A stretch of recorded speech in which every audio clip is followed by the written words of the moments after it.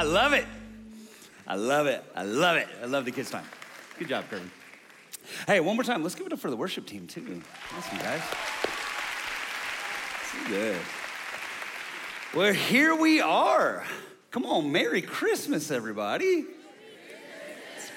Yeah. And so maybe at this point, you're actually seeing this behind me, simple Christmas. Come on, parents, doesn't that sound glorious? A simple, come on, when I hear simple Christmas, here's what I think. No drama, no worry, no stress, no family arguments, no counting calories. But if you're anything like me, a simple Christmas sometimes can sound simply impossible, right? Because when it comes to Christmas, there is just a lot.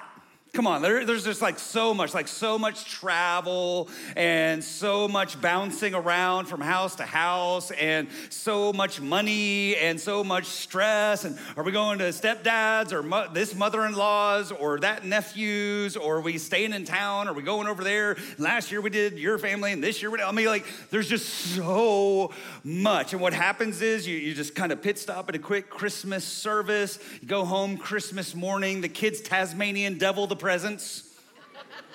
You blink, it's New Year's, and then you just start all over again. Right? Come on, there are many words that can be used to describe Christmas, but simple really isn't one of them. I mean, it really is easy for us as people to add complexity to something that started with simplicity. Yet when we actually get to the center of Christmas, the real center of Christmas, it actually is pretty simple, right? Like if you know the story, Mary and Joseph are going back to Joseph's hometown, his ancestral hometown of Bethlehem, because the ruling empire of Rome has demanded that there has to be a census. And so they make the trek back, and to add an extra layer of complexity to it, Mary is 9 months pregnant. She's about to pop. And it's here in Luke 2, we pick up with the story. While they were there in Bethlehem, the time came for Jesus to be born. And Mary gave birth to her firstborn, a son. And she wrapped him in cloths and placed him in a manger because there was no guest room available for them. And there were shepherds living out in the fields nearby, keeping watch over their flocks at night. And an angel of the Lord appeared to them, and the glory of the Lord shone around them, and they were terrified. Why? Because biblical angels, real angels, are big, strong. They're not just these cute, little, chubby, fat angels who live on clouds. But the angel said to them, "Do not be afraid. I bring you good news." Everybody say good news. That will cause great joy for all the people. Today in the town of David, a Savior has been born to you. He is the Messiah, the Lord. And this will be a sign to you. You will find a baby wrapped in cloths and lying in a manger. And suddenly a great company of the heavenly host appeared with the angel, praising God and saying, "Glory to God in the highest heaven, and on earth peace to those on whom his favor rests." And when the angels had left them and gone into the heavens, the shepherds said to one another, "Let's go to Bethlehem and see this thing that has happened, which the Lord has told us about." So they hurried off and found Mary and Joseph and the baby who was lying in the manger. And when they had seen him, they spread the word concerning what they had been told about this child. And all who heard it were amazed at what the shepherds said to them. See, guys, Christmas isn't nearly as complicated as we have made it. At the center of it all, if you can kind of like pull off all the layers that we've added, at the center of Christmas is a gift. And I'm not talking about like baby dolls and a pair of new Jordans. Come on, somebody, what do you want? VR headset, PS5s, Gucci purses, ladies. Come on, somebody. New pair of golf clubs, Lexus December to Remember car event. What I'm saying at the center of Christmas is ultimately God's gift to all of us in Christ Jesus. That what lies in this manger is not another pair of socks, is not another bad tie. Come on, dads. You can live or live without. At the center of Christmas is not Santa. At the center of Christmas is God's good gift to us all, Jesus Christ. And Jesus is the gift that all of us deeply need and desperately desire, whether or not we realize it. So let me explain. Here's the first truth for us. Jesus, good news today, is God's gift to the lonely. Come on, family. Studies actually would show us that over half of people get depressed around the holidays, right? But how many of you know we don't need a survey to tell us that? Because we've all experienced it. Every single one of us has had to kind of wrestle with the deep loneliness of the soul. We've wrestled with some of those questions before about, like, does anybody care about me? Does anybody love me? Come on, does anybody even like me? Right? We've wrestled with those things before. And again, come on, guys, if we're really honest, we complain about the hustle and the bustle of Christmas, but some of us actually like it. Because if we actually slowed down, then the loneliness might catch back up with us. But I got good news. Y'all ready for some good news? Jesus cannonballs into the middle of the loneliness. And here it is in Matthew chapter 1, verse 23. The angel says the virgin will conceive and give birth to a son, and they will call him Emmanuel. And maybe you've heard that word before and wondered what it means. Emmanuel means God with us. Come on, family, the good news this Christmas is that God has not left you. God is not a billion miles away in the seventh heaven somewhere way up there. No, God is with us. Ever since the Garden of Eden, the pursuing God has been longing to walk in relationship and fellowship with his people. Sin separated us, but Jesus united us back because God is with us. And now, can I be honest with you? I asked you to be honest with me. I'm going to be honest with you. There are times that I still feel deep loneliness. There is. And I know you're like, well, you're a pastor. You're supposed to be perfect. No. There's only one perfect. His name's Jesus. I have an amazing family. I'm surrounded by people all day long. But here's what we need to know. Loneliness is not cured by the crowd.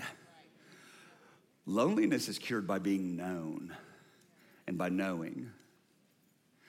And there are times that I actually realize that I've been running so fast that I've actually been ignoring my soul's best friend.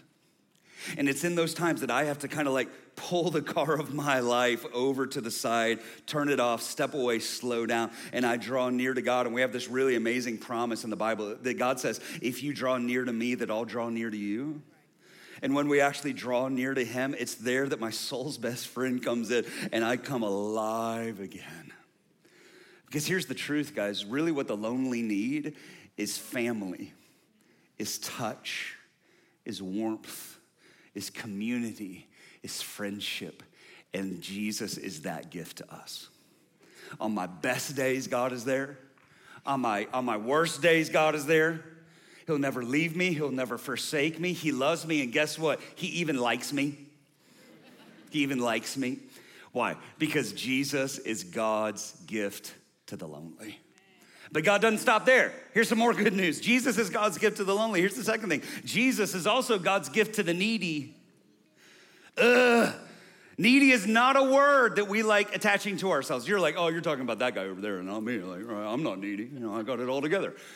And that's what happens. We want everybody to think that we have it all together. That's what you even did it this morning. I guarantee you. You like strutted into church. You're wearing your Sunday best, Christmas. Greeter at the door is like, hey, how are you doing? You're like, hey, blessed and highly favored. Too blessed to be stressed. Head and not the tail, above only and not beneath. Seated with Christ in heavenly places. The Lord is my shepherd. I have no wants or needs. I am blessed. And then they look at you again. They're like, no. Like, how are you really? My job is downsizing. My fiance called off the wedding. I'm so sick and my dog just died. Your life's like a sad country song, but you're trying to act like you have it all together. So can this Christmas, can we all just admit, just for a second, that we're all at least just a little bit needy? Like we have some needs. Maybe there's some sickness in your body, or there's sickness in the body of somebody that you love. Maybe you're having trouble making ends meet. Maybe you're worried, have anxiety about the things that are happening in the world and everywhere in between. Maybe there's relationships that are fractured. And guys, let me just kind of clue you in. Maybe you're not used to these environments. This is a little bit of what prayer is. right? Prayer, in essence, is saying, God, I have some needs that I can't do anything about, but I believe that you can. I can't fix this, but I believe that you can. And I would even venture to say this. I would step out on a limb to say this Christmas. I would say that there are some of us who are even here today or maybe online who the reason that you're here is because you need a miracle. And I'm not gonna shame you for that. Like, it's okay. There's nothing wrong with needing a miracle from God. In fact, I have good news for you. Ephesians 3 says this, Ephesians 3 verse 20. Now to him who is able to do, come on family, exceedingly abundantly above all that we ask or think, according to the power that works in us. To him be glory in the church by Christ Jesus to all generations forever and ever. Amen. Listen, our God is a miracle working God. It's kind of what he does best, is bringing dead things back to life. Come on, I've seen it. Some of you have seen, I've seen miracle checks in the mail. I've seen families get put back together out of nowhere when all hope was lost. I've seen bodies be put back together. I've seen cancers be healed. Why? Because our God is a supernatural God. Call out in faith in the name of Jesus. And what's impossible with man is possible with God. Why? Because Jesus is God's gift to the needy. But I'm gonna suggest today that the miracle that you're looking for might be too small. Come on, listen, because God is able to one-up anything you could ever ask or imagine. And what happens is many times we come to God asking for a miracle of healing or a miracle of money when God actually wants to give us something so much bigger and so much better, himself. We come asking something from God, but God wants to give us God, himself. Because the greatest need that any of us have at the end of the day is the poverty of the soul. And that's why it's so important is that Jesus is God's gift to the guilty. Jesus is God's gift to the lonely. Jesus is God's gift to the needy. And Jesus is God's gift to the guilty. I recently sat down with a father whose son is in prison and he's just been sentenced. And the son is actually really upset because it's an unfair sentence. And as I was talking to the dad, he actually gave me kind of like a little bit of a surprising reaction. He said, yeah, the sentence is unfair, which makes me angry as a dad. He said, but as much as I want to pray for the miracle of him being released, my real prayer is that God will do whatever he's got to do to get my son's heart back. He said, that's my real prayer. Because my son is guilty and he's unrepentant. And this father knows that if God worked this miracle for his son and his son got out tomorrow, he'd probably just go and do it again and probably suffer worse consequences the next time.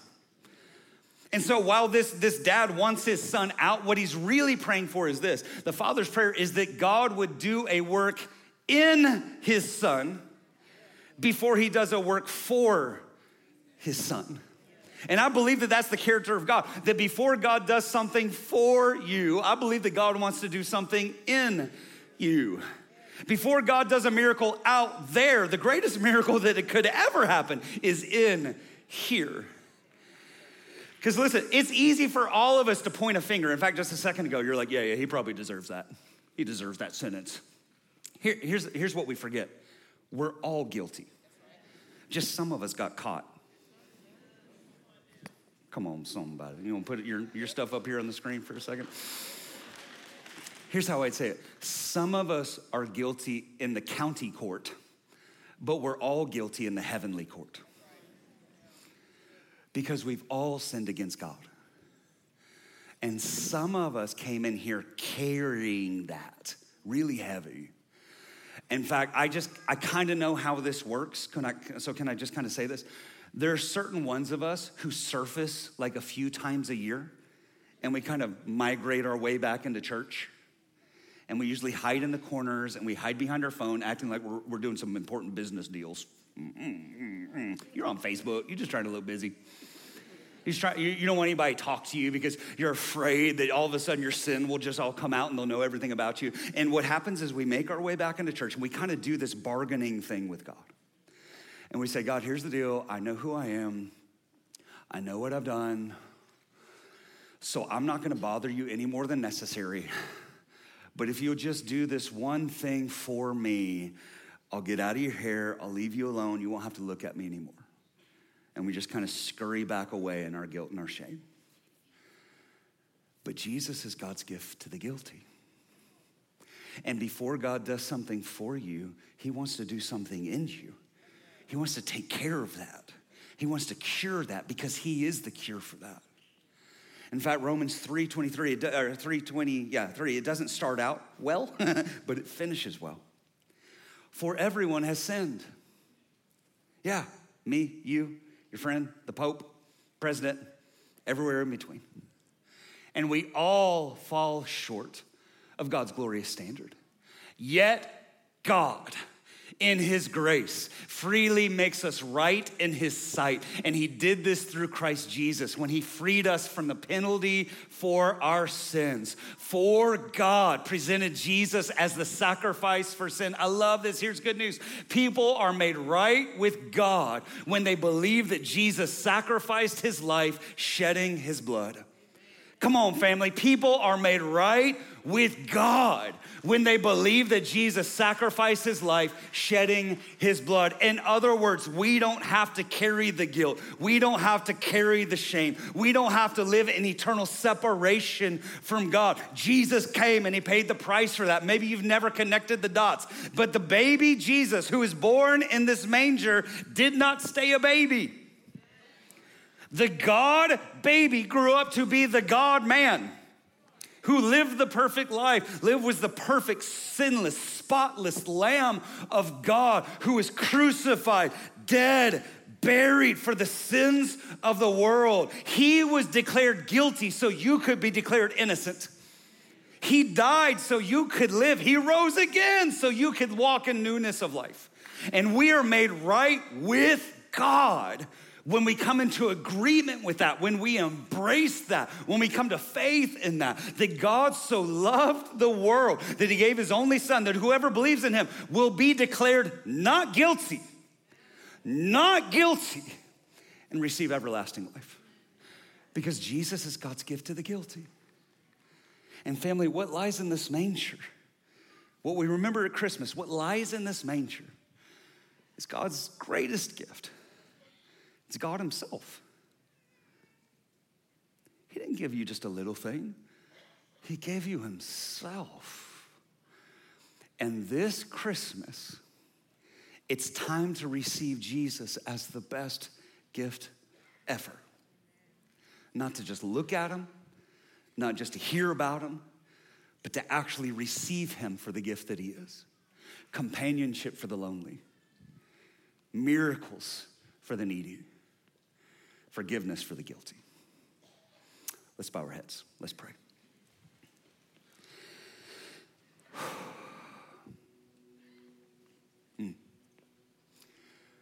Father, I thank you that it's in a day like this, on a Christmas weekend, that we can just kind of slow down. Like I said a second ago, we can just kind of pull the car of our life over to the shoulder and turn it off and slow down just for a minute. And it's in this moment we thank you for the world-changing gift that Jesus is. And I pray right now for all of my friends who are about to receive that gift, maybe even for the first time, and come into saving faith in Jesus Christ on this Christmas weekend. Because listen, guys, the truth is that Jesus isn't God's gift to those who only hear about him. Jesus is God's gift to those who embrace him by faith.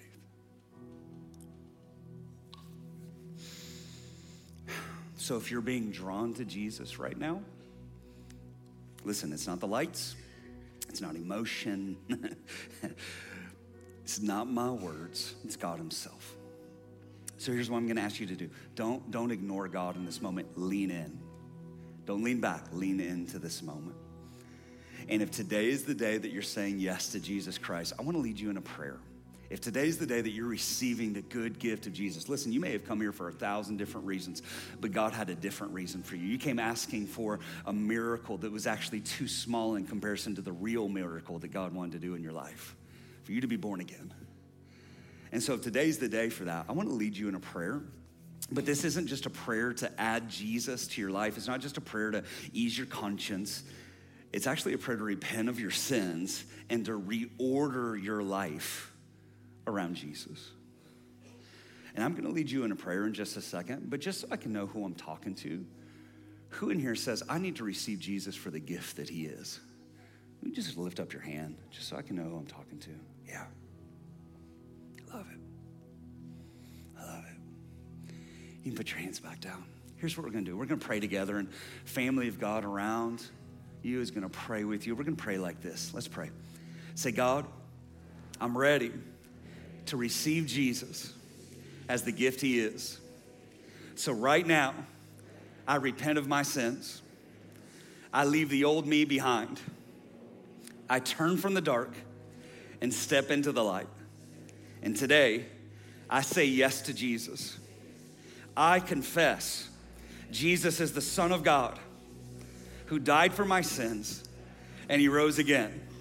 And right now, I receive Jesus as God's gift into my life to change me from the inside out as my King and my Savior. My life changes today. And from this day forward, I will live for you. I receive your friendship. I receive your supernatural power. I receive your forgiveness. I'm a new person right now, all because of Jesus. Amen.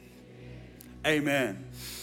Maybe you're not familiar with the Bible. Jesus actually says when one person comes to faith, all of heaven throws a party. So come on, we're gonna join in with heaven, who's rejoicing on this Christmas weekend. You just said yes to Jesus. But let me pause right here, okay? Before we move into what is one of my favorite things that we get to do on a Christmas service, I'm gonna ask you to do me a favor, okay? I would like everyone to do something I never ask you to do. I would like you to pull out your phone. Pull out your phone. I shouldn't have mine, but I do. Okay, I can see you. You're not pulling your phones out. Okay, here's the favor. I'd like everybody to click on that QR code right there. Okay, here's the idea. Whether you've been at Victory for 15 years or 15 minutes, if you're a member from the beginning or this is your first time today, just pull it out, click that. On the other side of that, you're gonna see 3 questions. They're super quick questions. The first one is gonna be this. It's gonna ask you what campus that you're at. If you didn't know, you're in Norcross, Georgia right now. So click on Norcross, unless you're online, and click online. The second question is gonna ask you where are you at in your journey with God. So just be honest. Just be honest. We had service last night, and there were people who are like, I have some doubts. There are some people who said, this is my first time ever saying yes to Jesus. There's a lot who said, hey, I came in here following Jesus, now I just love him more, okay? So answer that second question. Then the third one is this. Would you like us to send you some information? If you don't want information, just click no, and then hit submit. If you do want some follow-up information, just fill in your like email address and your name, and we'll send that to you very soon, okay? So while you're doing that, let me step back here.